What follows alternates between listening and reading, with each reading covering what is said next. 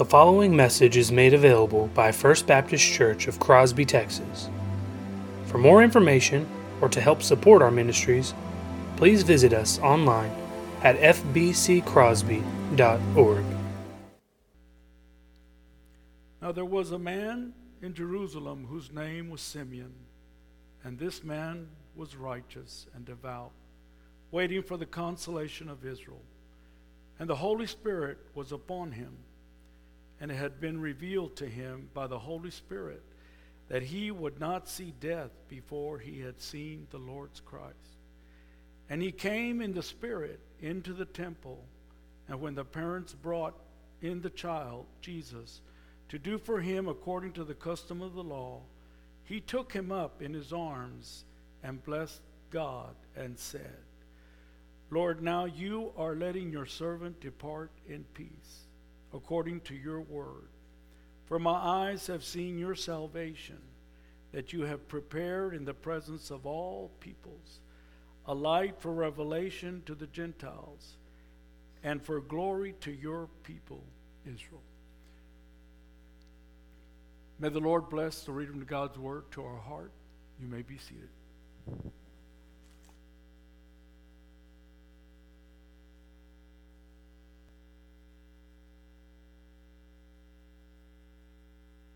Would you pray with me?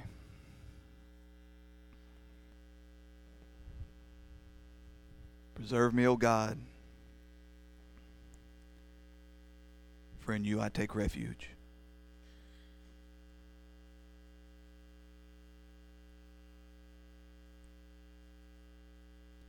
Father, we are a people in desperate need of comfort and peace and rest.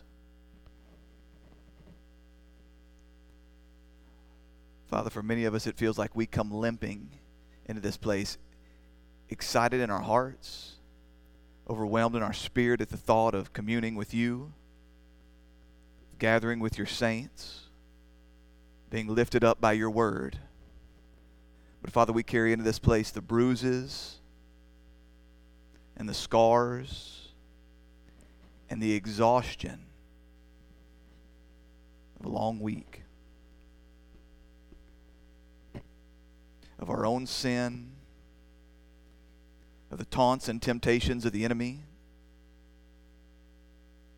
of the evil that is in us and around us. Father, we're exhausted.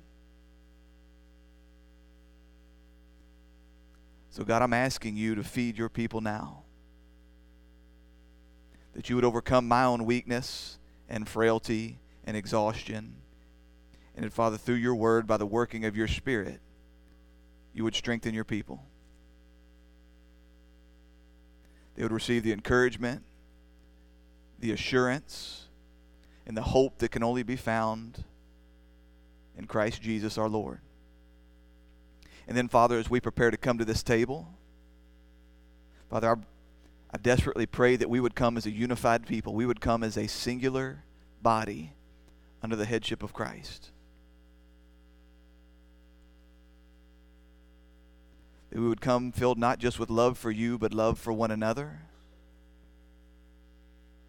and a singularity of purpose, that we will glorify you here in your world. Father God, we know that you can do these things, for nothing is too hard for you.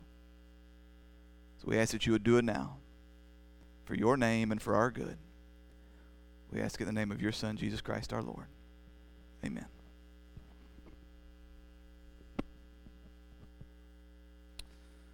Go ahead and stand to your feet, please.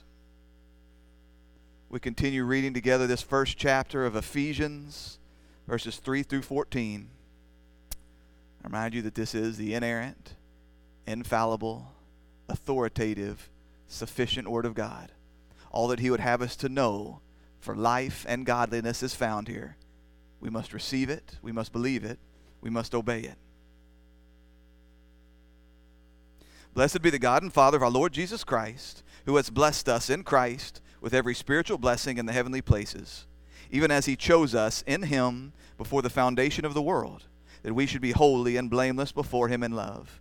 he predestined us for adoption to himself as sons through Jesus Christ, according to the purpose of his will, to the praise of this glorious grace with which he has blessed us in the beloved.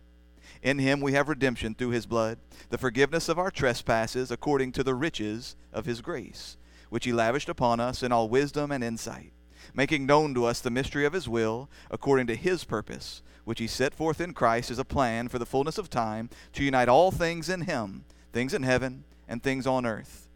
In him we have obtained an inheritance, having been predestined according to the purpose of him who works all things according to the counsel of his will, so that we who are the first to hope in Christ might be to the praise of his glory. In him you also, when you heard the word of truth, the gospel of your salvation, and believed in him, were sealed with the promised Holy Spirit, who is the guarantee of our inheritance until we acquire possession of it, to the praise of his glory. All God's people said, amen. You may be seated. Father God, would you make this book live to me? In it, would you show me yourself? Would you show me myself? Would you show me my Savior? Would you make this book live to me? For it's in his name we pray. Amen. So it would be no surprise for you to learn this morning that we continue our verse-by-verse exposition of the Apostle Paul's letter to the church in Ephesus. As you are also likely aware, we have spent the last 18 weeks moving with great care through verses 3 through 6 here in chapter 1. We've invested much time and effort seeking to rightly see and believe and think about and celebrate the working of God the Father in his planning of our redemption. Now, in short, to sum this up, we found that the Apostle Paul expresses to us that before the foundation of the world, before there was time or space or matter or angels or humans, before literally any portion of this known universe, that which can be seen and tasted and touched and held, before there was anything that was other than God, he chose us. When we existed nowhere other than the mind and the wills and the purposes of God, he chose us. The Father chose a specific, individual people upon whom he would lavish his endless spiritual blessings. Not because of anything within us, not because of anything that we had done, not because of anything that we would do, not even because of a thing like foreseen faith, but based on nothing other than the good pleasure of his will. God the Father sovereignly set us apart. That is, that he called us out of the world and unto himself, so that we would no longer be common or debased or defiled by sin. No longer would we be seen by God as a people who are worthy of his wrath, but rather we are his holy saints. This means that in Christ Jesus, we are seated even today in heaven, completely sinless and blameless and pure before God. Even while here and now, on this earth and in this life and in these bodies, God is doing that work by his Spirit that prepares us for eternity. It's that Spirit-wrought sanctification that happens in the here and now. As we are already positionally holy before God, he makes us here what we already are there. As if this were not enough, Paul goes on to tell us that God the Father has predestined us. That is, that he has determined, he has preordained that these specific individual people whom he has chosen would be adopted by him as sons. This is something so much more than being set apart unto God as holy slaves, something so much more than being called to God as blameless servants. It means that we are welcomed by God into his family as precious sons and daughters. As I've told you often, this is the highest of spiritual blessings. That not only will we enjoy the infinite pleasures of eternal life, but that in Christ Jesus we shall inherit the kingdom. We shall reign with Christ. That in Christ Jesus, because of our union to him through repentant faith, that we shall reign over the new heavens and the new earth. That we will rule in his name. That we will rule in his authority. That we will rule over his creation in perfect union and love with him forever. Apostle Paul tells us that God has done all of this for one very specific purpose, and that is that the whole of our lives would resound to the praise of his glorious grace. That this is the end for which God created the world. This is the reason for our existence. This is the ultimate goal in God's choosing and predestining and setting us apart unto himself as saints and sons, is that we would see and know and celebrate and give expression to his unimaginable riches. to his unmerited mercy to a bunch of ugly and stained and rebellious children like us. Now, all that I've just said, all that we have spent the greater part of the last 6 months together studying, it would be truly unbelievable. It would be a thing that we could not even fathom in our own minds, except for the fact that God had said it so clearly within his word. No man makes up a story like this. It reminds me of something that one of the little girls in Little Orphan Annie might say before they lay down at night. The way that they calm their minds and help themselves drift off to sleep. Yeah, things look awful now, but you must know that I belong to a king. He chose me. He adopted me. Yeah, I'm dirty now, but someday I'll be pure. Yeah, I'm clothed in rags today, but someday you will see me in his royal robe. Yeah, I'm stuck in this place right now. Yeah, I look as though I've been abandoned, but you must know that he's coming back for me someday soon, and that I will reign over his kingdom. Sounds like a fantasy. Sounds like the thing that maybe a child might dream up. No one would dare to believe such a thing, except for the fact that God has said it. So this morning, as we shift our attention off of the work of God the Father and on to the work of God the Son, we do well to ask the question, how? How does God do this thing which he has planned? How can a filthy sinner like me ever stand in the presence of the infinitely holy God and live, much less find myself under the fount of his endless blessings? Now I need you to understand that just by asking this question, just in the way that I've framed the conversation, we find ourselves completely out of touch with the rest of the world, even much of the believing world. You see, so many professing believers, so many professing Christians, they believe that they have a solid grasp on the doctrine of salvation. They can tell you a great deal about the Son of God leaving the glories of heaven and stepping down to the humiliation of earth. They have no hesitation in speaking to us about Christ, being born of a virgin, living a sinless life, dying an undeserved death, and then rising from the grave 3 days later. But if you go to these same men and then you ask them, but what's the point in all of this? What's the purpose? What did God actually accomplish there at the cross? Why was it necessary for Jesus to do any of these things, and what does any of it have to do with me getting to heaven? You ask this to most folks, and what you'll find is that they have an extremely difficult time providing anything close to a coherent or a biblical answer. You see, most folks, they're driven by a shallow and incomplete understanding of texts like John 3:16. They view God as a God who is only love. Therefore, if you consider what they actually say, if you listen to their words, you consider their meaning, and you try to see the whole picture together that they're presenting to you, you'll find that many professing believers, many pastors in fact, they leave you with the impression that Jesus Christ came and died simply to show you how much God loves you, and to trying to convince you to love him back, try and convince you to receive the gifts that he has for you. And while they may not express it in so many words, well, it may not come out so simply. If you would pay attention to what they say and actually consider the words, you'll find they're preaching a gospel that says something like this: God is only love. And in this love, God is doing everything that he can to get everyone to heaven. But the real problem is that man just won't love God back. Man just won't let down his guard and receive these gifts that God has for him. And so God sent his Son. God sent his Son to be born of a virgin, to live, to die, and to rise again, to show you how much God loves you. So we may see all of this. We may see the love of God in Christ, and then we ourselves may be compelled to love him back. We may be compelled to put down our arms and receive these gifts, particularly the gift of forgiveness that's offered in him. Essentially, men have taken the cross of Jesus Christ and they've turned it into little more than an over-the-top gesture by God meant to win our affections. But you people know how wrong this is. You know how far short this falls. Now, I understand that this might be a bit of an oversimplification, but you know how backwards this is.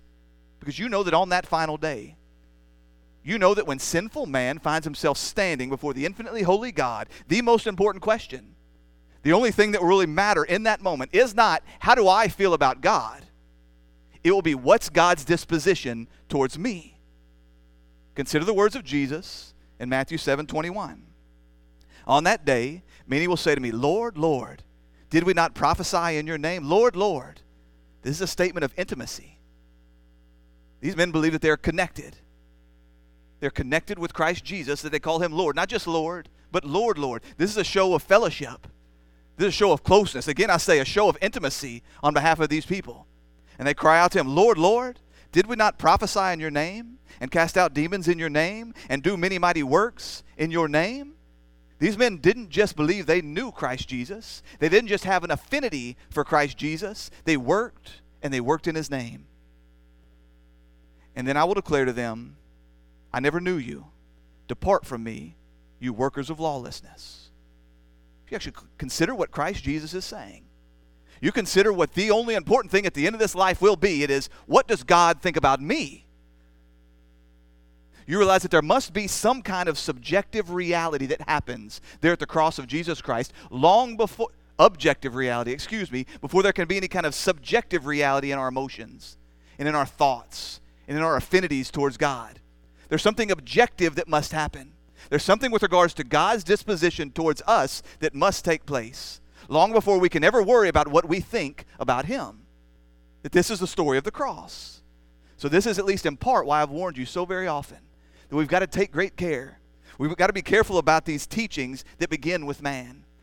Any kind of teaching, any kind of preaching, any kind of gospel that begins with man, that presents man and our feelings, or man and our problems, or man and our thoughts about God at the center of the universe. Instead, we have to always begin with God. We must always first consider God, as the Apostle Paul does. We begin in heaven, and then we work our way downward to man. Now, if we can do this, if we can seek first the mind and the will and the purposes, the activity of God, if we begin with the nature of God and that which he has revealed about himself, namely, his absolute jealousy for his own name, namely, his infinite and unbreakable and unyielding holiness. It is only then that we can possibly see what the Scripture says about us as sinners. It reveals to us something about our own nature, reveals our own depravity, reveals our own guilt, reveals the chasm that exists between us and this infinitely holy God. It is only then that we can feel the weight of these two realities crashing together. The infinitely holy God and sin-stained rebels. If we can come to this place, then we realize that the cross of Jesus Christ is so much more than just a show of God's love for us. That the gospel is not some kind of therapy tool where we sit around and try to convince ourselves to love God back, to just let down our guard and receive the forgiveness that is automatic, the forgiveness that's owed to all of us. We come to recognize that in the cross of Jesus Christ, in the coming of his Son, and his laying down of his life, rising again 3 days later, God was doing the thing that was actually necessary in order to make this forgiveness possible. I need to be very clear with you. God is absolutely love. The Scripture clearly teaches that it was for love that Christ Jesus came. Love of Son for the Father, love of Father for the Son, perhaps most unbelievably, the love of Father and Son for us. I in no way dismiss the fact, reject the fact that Christ Jesus came compelled by love. And I do not deny that man's ultimate responsibility, that the chief requirement of man is that we would love the Lord our God with all our mind, with all our heart, with all our soul, with all our strength. And so if a man were to come into this place, if a man were to stand in a pulpit just like this, and he were to tell you that the gospel, that the cross of Jesus Christ is the greatest love story ever known in all the universe, I would not call him a liar. I would in no way call him wrong. But the problem is if we just stay there. The problem is if we stay at that level right there, we don't press deeper and ask the question, yeah, but what actually happened? What did Christ Jesus actually accomplish at the cross?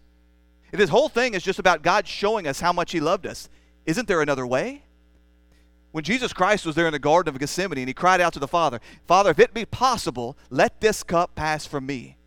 As the beloved Son, the one who was precious and dear and had infinitely been with the Father, as he cried out to the Father, would you spare me? Don't you think the Father would have spared him if there was some other way to do this thing? If this was just about showing his love. God could show his love in a million different ways. Or perhaps if this thing was just about convincing us to love God back. Haven't I spent months and months and months trying to show you that the only way a man can come to love God is by the working of his Spirit? That he must reach into your heart? He must reach into your chest, rather, remove the heart of stone and give you a heart of flesh? That it's God who gives us the affections. It's the Spirit who works in us that we may love God in return. Can't God do this without the death of his Son? Can't God do this? Can't he just send his Spirit, give you new affections, show you his love for him, and accomplish all of this if all it is a love story? If all it is a show of God's love for you in order to compel your love back to him? If this is the case, then what's the point of the cross? That's the questions that we should be asking. Are you following me? Unless we consider what, if anything, actually happened at the cross of Jesus Christ, then the purpose of his coming will never really make sense. We will have this vague idea that it's something that we should be thankful for. We'll have some concept that the cross is wonderful and a thing to be praised. We'll have some idea that our sin made it necessary somehow. But ultimately, we won't understand what it's all about. We'll find that we lack the joy, the hope, the assurance that we should have. That the cross becomes like some magical medallion that we just put out there, and we believe that because that thing happened, I don't understand the thing that happened, but because that thing happened, somehow I'm right with God. If I'll just believe in this thing, not really thinking about what's happened, that somehow I'll be forgiven of my sins. But you will never fully comprehend all that God has done for you. Your worship will be inhibited. Your joy will shrink. You'll find that assurance is nowhere to be found. So my hope for us is that we would understand what the cross of Jesus Christ really means, what actually happened there, and what this table represents. Now, this isn't going to be a thing that we can settle just this morning. You know that. Because so many of us have got such a faulty view, such a childish view, such an immature and unbiblical view of the cross of Jesus Christ. This isn't entirely our fault. Not everybody steps before us like this and calls us to consider it. But my hope for us over these next few weeks as we dive deep into the work of Christ Jesus and the accomplishing of our redemption, my hope is that we will come to a greater understanding of what God did in the cross. We will come to recognize that this was not one who came merely to deliver a message. He certainly did not come just to change our minds about God, but that he came to accomplish something, to do that which the Father had planned from eternity past. So with that in mind, we turn to Ephesians chapter 1, verse 7. We read there that in him we have redemption through his blood, the forgiveness of our trespasses, according to the riches of his grace. Now I think it's obvious who Paul is speaking about here when he says, in him. In him we have redemption. What he means here is in Christ. He's spoken about Christ over and over and over again with regards even to the working of the Father. Paul has just finished up telling us that the glorious grace of God has been given to us in the beloved. This means that there are no spiritual blessings to be received anywhere other than the Son of God. That if you would desire any of these great gifts, if you would desire this holiness, this adoption, this eternal inheritance as sons, then you must come to Christ in repentant faith. But now he goes a step further. He tells us that not only is our union with Christ the only way by which man can ever lay hold of the riches of God's grace, Paul now tells us that this grace can only be offered to us because of something that this very same Christ has done. Remember, we're asking how. We're asking, how has God done this thing? He's going beyond saying that we must just be hidden in Christ. It's one thing to know, I've got to be hidden in Christ. I've got to be joined to Christ in order to be saved. It's another thing altogether to know, but how is that salvation accomplished? How is that salvation possible? How has it happened? How is it possible for God to show mercy to undeserved, filthy sinners like us? Paul says to us that it is in him. And it's in this that we begin to see a little bit better the full scope of what he means. Is all throughout this letter he is referred to in Christ, in him, in the beloved. It begins to open up a bit as we come to this point. We realize that it's not as though God the Father had planned this thing and set aside these wonderful gifts of grace in eternity past, and that Christ Jesus merely came to deliver them. He's a delivery boy of sorts.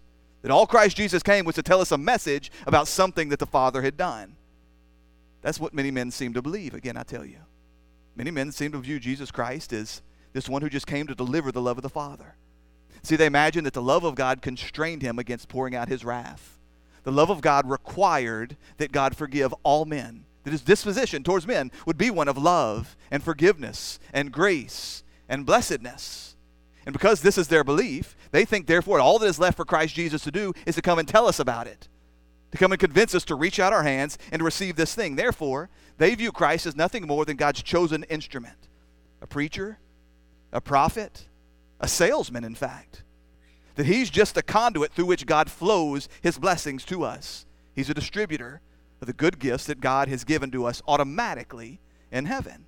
But Scripture will not allow us to hold on to such a shallow view of Jesus Christ. Because what Paul says here is that God's forgiveness, that is all of God's spiritual and heavenly blessings, they're not just offered to us by Christ. They're not just received in Christ. They were purchased. They were secured. They were made possible only by the working of Christ. Do you understand the critical distinction here? I'm grasping at words and I don't think I'm getting there. I'm looking at your faces and I'm concerned that I'm not getting there. I'm searching for ways to express this to you. That we don't just come to Christ Jesus to receive this salvation. It isn't as though salvation is something external to Christ and we come to Him so that He can reach out His hands and hand it to us. It's that Christ Jesus is our salvation. Christ Jesus accomplished our salvation.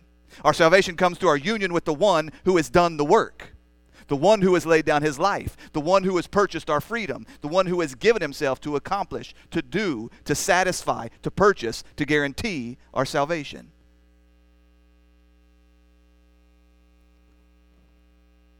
At least one of you nodded your heads.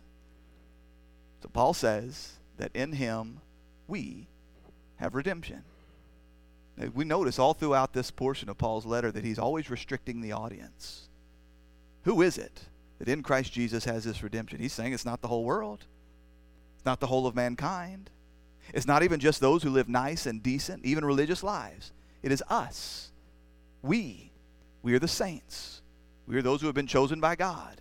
We are those who have been predestined to be adopted as sons. It's the same we and the same us that Paul's been talking about all throughout this beginning to his letter. We are the ones who have received this thing called redemption because of something that Christ Jesus has done upon the cross. He will not allow us to believe that this is a thing that applies to the whole of humanity. Now, this is an offer that we make to all mankind. This is an offer that we freely and genuinely and truly give to the whole of mankind because we don't know who the saints are. We don't know who's been chosen by God. We don't know who God has predestined for adoption. And so we freely and truly offer this to all. But he says that it is only those whom He has chosen. It's only those who He has brought to repentant faith who receive this thing called redemption through what Christ has done. That's a very important word, redemption. It's obviously a biblical word. We just read it. It's a word used all throughout the New Testament with regards to salvation. And so as we consider together what Christ Jesus has done, as we consider together how Christ has accomplished this thing which the Father planned, we must have a clear understanding in our minds, what does this word redemption mean? And why did Apostle Paul choose to use that one here? Why didn't he speak of justification? Why didn't he speak of the atonement? Why didn't he speak of sanctification? Why didn't he speak of glorification? Why didn't he speak of something else? Why did he use this word, redemption? Now the Greek word here, actually the root word to the Greek word that the Apostle Paul uses here, is the word lutron. Lutron can be translated as ransom. So I think that's a very good place to start. We can start with the idea of ransom because we don't use the word redemption all that often. Maybe you think about redeeming a coupon or redeeming something for a prize, but ransom is a much more common word. It's a word that we're much more familiar with. If you ever watch any kind of movies, you know that a ransom is the price necessary to release someone from captivity. Now, at the root of this word lutron is the word luo. I'll tell you that when you're studying baby Greek, when you're someone that's trying to learn to read the Greek New Testament, the very first verb they teach you, the verb that you do almost all of your work with for the first 2 semesters, it's the word luo. It means to loose. It means to let loose. That's at the root of this word ransom. It's a price that's given so that someone might be let loose. Again, if you watch the movies, you're familiar with this idea. Someone captures, someone kidnaps a rich man's son. So the family, they sit around and they wait for a phone call. They're waiting on the people to call and tell them, what are your demands? So the phone call comes and they ask, how much is the ransom? What is the cost required to set my child loose? What is the payment that is necessary to secure my son's release? So I think this might bring us to a good, working, biblical definition of not only this word ransom, but the word redemption. That it is a deliverance, or a freedom, or a release that is secured by the payment of a ransom. So if we look at the Old Testament, we'll find this concept playing out in day-to-day scenarios. Nothing is exciting, nothing is over the top as a rich man's son being kidnapped. If you look in Exodus 21, we find there that God gave Moses instructions for what was to happen if a man's ox were to escape and to gore someone. And what the Scripture tells us is if this man should have known better, if this ox was prone to get out, if perhaps he had hurt someone else at a previous time and this man had been warned, listen, you need to fix your fences, or you need to put down that ox, or you need to do something to protect society from this wild animal. If that had happened, this man didn't heed those warnings, this was the second time that this ox had attacked someone, we read that the ox was to be stoned and the owner was to be put to death. But see, there's another option there.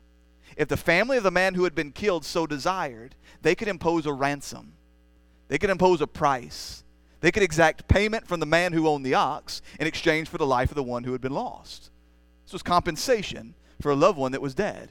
So in Exodus 21:30 we read, if a ransom is imposed on him, that is, the guilty man, the man who let his ox out, if a ransom is imposed on him, then he shall give it for the redemption of his life. Do you see the picture? That this man is guilty.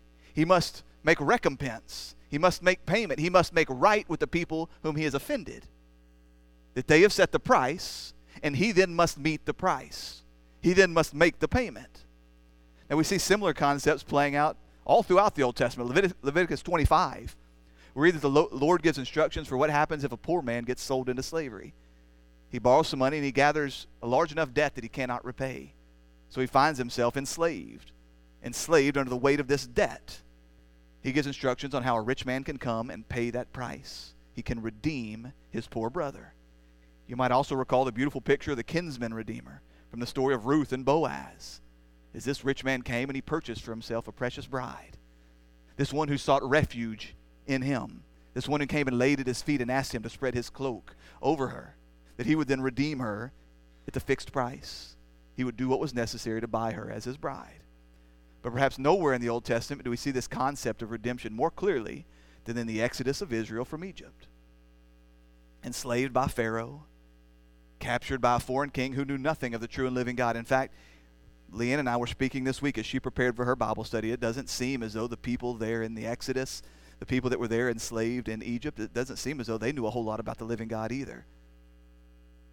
And yet they groaned and they cried out under the burden of their labor. They were heavy laden and they were miserable, and there was absolutely nothing they could do to set themselves free.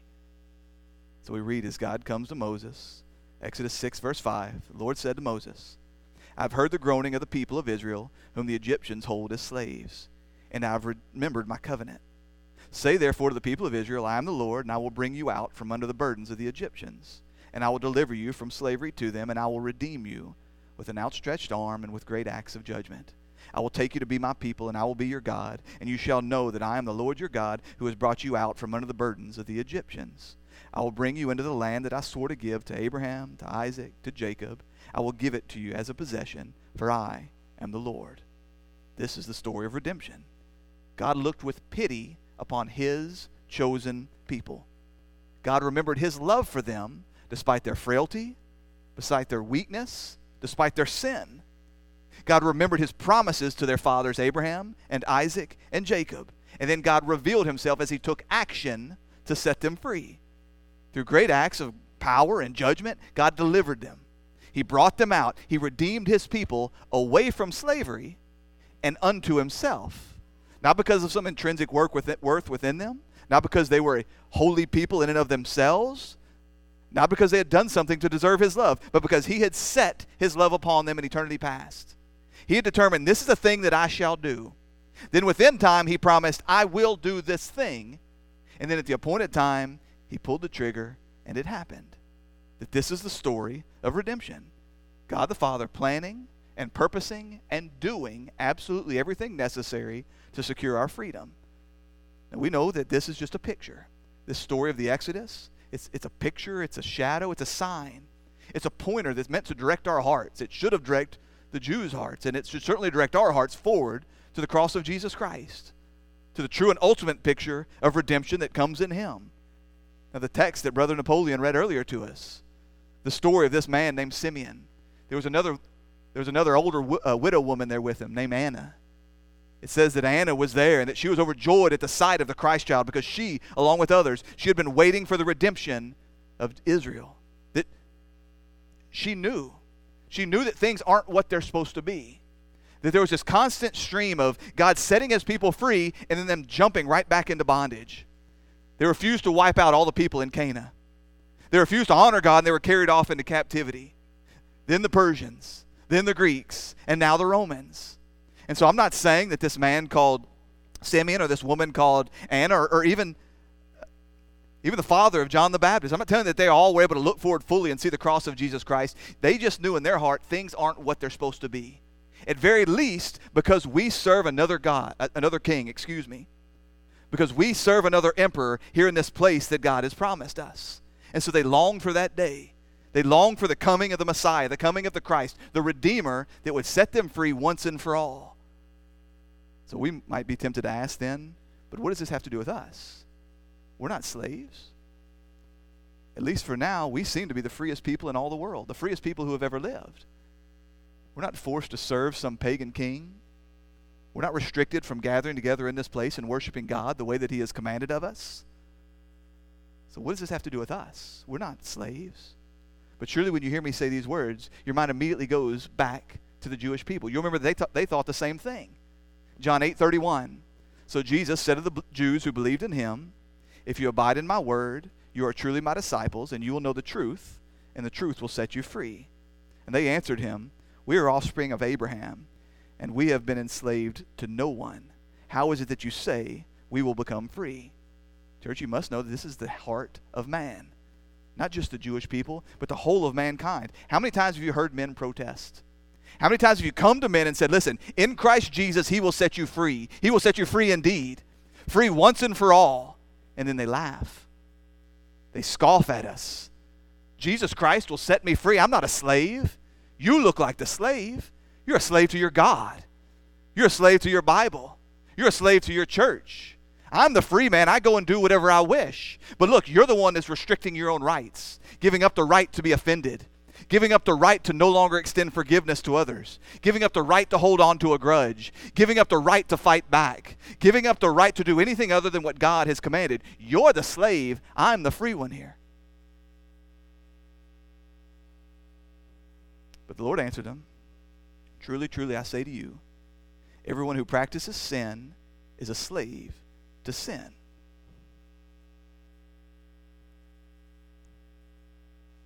Dear children, I am sincerely convinced that so much of what men struggle with regards to God's sovereignty in salvation would be totally rectified if we would hear and believe these words. Everyone who practices sin is a slave to sin. Romans 6:6, Romans 6:17, Romans 6:20. They all say that we ourselves were once slaves to sin. Romans 7:14 says that we were sold under sin. Romans 8:21, 2 Peter 2:19 speaks of men as being in bondage to corruption. 1 John 5:19 says the whole world lies under the power of the evil one. This is a clear teaching of the whole of Scripture, that natural man as he is born into this world in Adam, he is a slave. He is a slave to corruption and to Satan and to sin and to death, even while he feels himself completely free. Even while he believes that we are the slaves and that he is the free one. Now you know what it means to be a slave. It means that you do whatever your master tells you to do. You do whatever your master desires. That's why Jesus would go on to say in verse 44, you are of your father, the devil, and your will is to do your father's desires. Do you understand the implications of this? It means that sin is not just a bad thing that you do, it's a slave master. It's a power at work within you to do that which pleases your father, the devil. And that's what makes this whole thing such a problem. That's what makes this whole thing such a problem. Because you see, if this were some kind of external physical slavery, if someone were to come, lock me in chains, and force me to do bad things, I would in no way be held accountable for that. But that's not what Jesus said. That's also not what Paul says in chapter 2 of Ephesians, when he says that you were dead in the sins and trespasses in which you once walked, following the course of this world, following the prince of the power of the air, the spirit that is now at work in the sons of disobedience, among whom we all once lived in the passions of our flesh, carrying out the desires of the body and the mind. We are following after Satan. We're enslaved to Satan. We're enslaved to sin and Satan and death and corruption, and it's our desire to be so. We're carrying out the desires of our own heart and our own mind and our own will because our desire is his desire. Our desire is to do the things, the sinful and evil and wretched things that please our father, the devil. That's the picture that's being painted for us here. That man is enslaved by a heart that loves sin. That we're willing slaves who delight in doing our master's bidding, even while calling it freedom. This is the picture that Paul's painting for us here. I pray that you're starting to see the picture. The whole world lies in slavery to darkness. That their wills are in bondage to sin. But is that really so bad? I mean, why is that a problem? Isn't that the definition of freedom? That I get to do whatever I want? I get to do whatever I delight in? Sure, maybe what I do is evil based on God's standard or based on what he says in his word, but why is that a problem if I like it? That's the rational question, isn't it?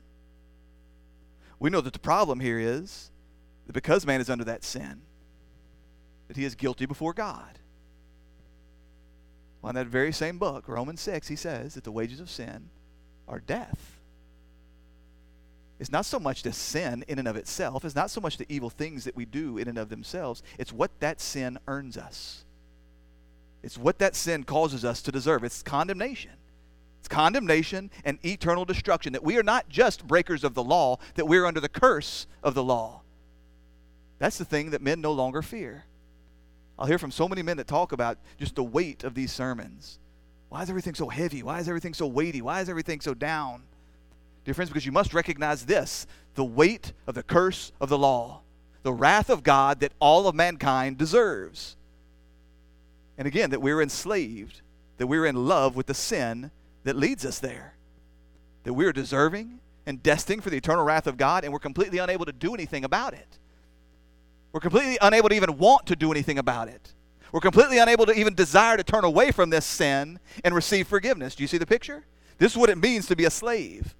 I heard John Piper say something this week. He said that true freedom is not just the ability to do that which you want, not just the ability to do that which brings you pleasure today, but do that which will bring you pleasure 10,000 years from now.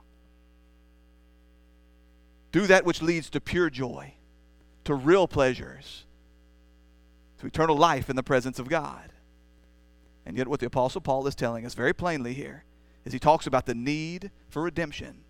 He makes clear that the whole of mankind, the state of the whole world, apart from Jesus Christ, is slaves to sin.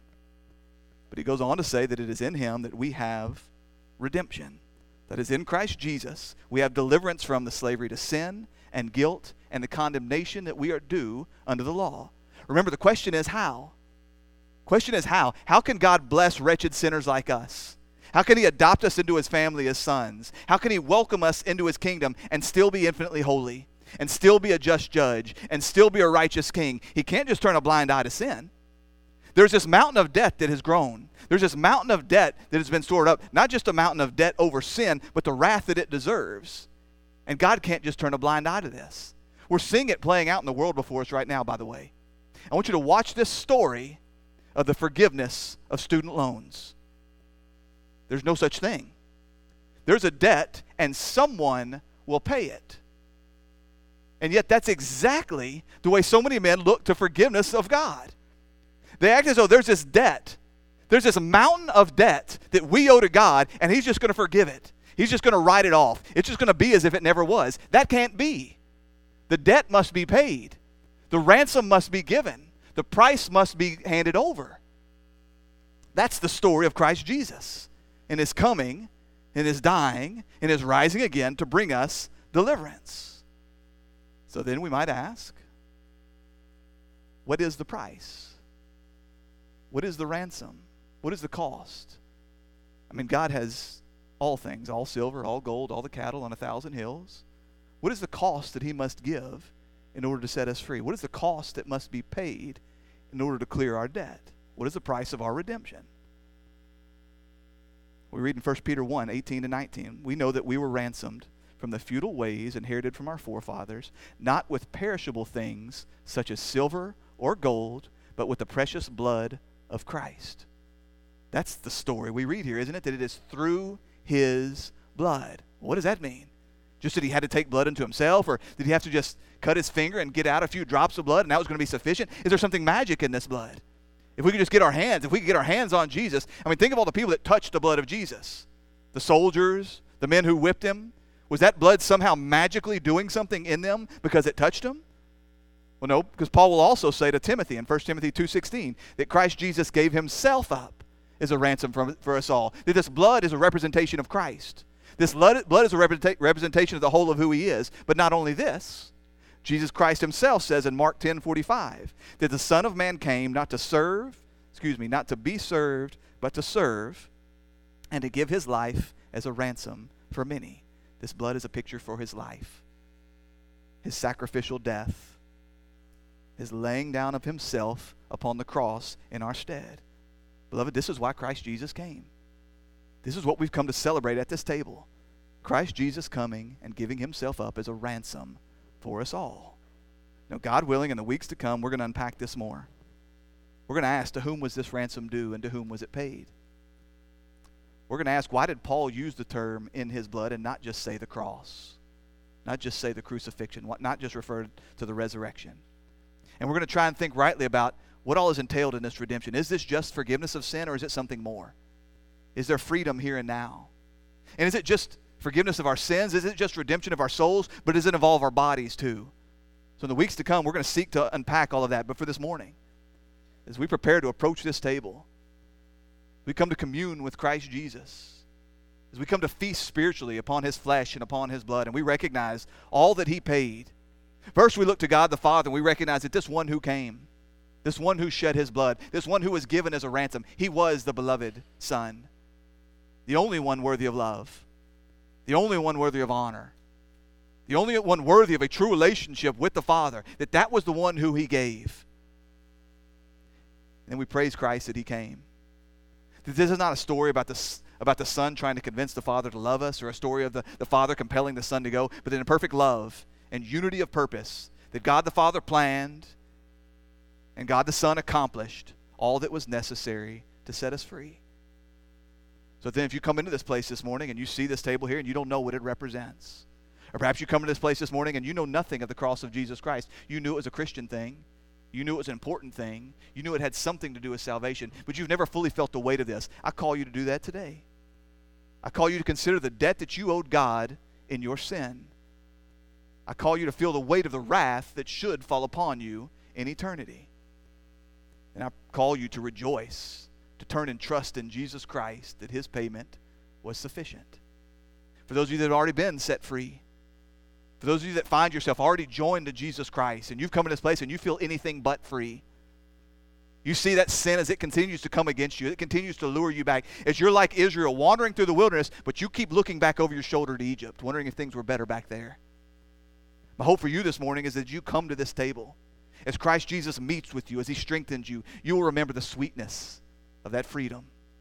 You remember the joy that comes from knowing that not just today will I enjoy that which I've been called to do, but 10,000 years from now I will look back and say, praise God that you set me free from sin and called me as a bondservant to Christ. Father God, we love you and we thank you. Father, we thank you that in Christ Jesus, we, your people, have been redeemed. Father, we recognize that what this table represents is a debt that we could not possibly pay. That's why hell is forever. The reason that men suffer your wrath for all eternity is because they never get any closer to paying off the debt that they owe, because it is infinite. And so it would take the infinitely worthy Son of God to pay that debt. And so we thank you, Father, for what this table represents, his broken body, his spilled blood, all that he did on our behalf to ransom us, to redeem us, and to set us free. So, Father, we pray that you would meet us here at this table now by the working of your Spirit in ways that we cannot possibly comprehend. You would give us strength for tomorrow. For it's in your Son's precious name we pray. Amen.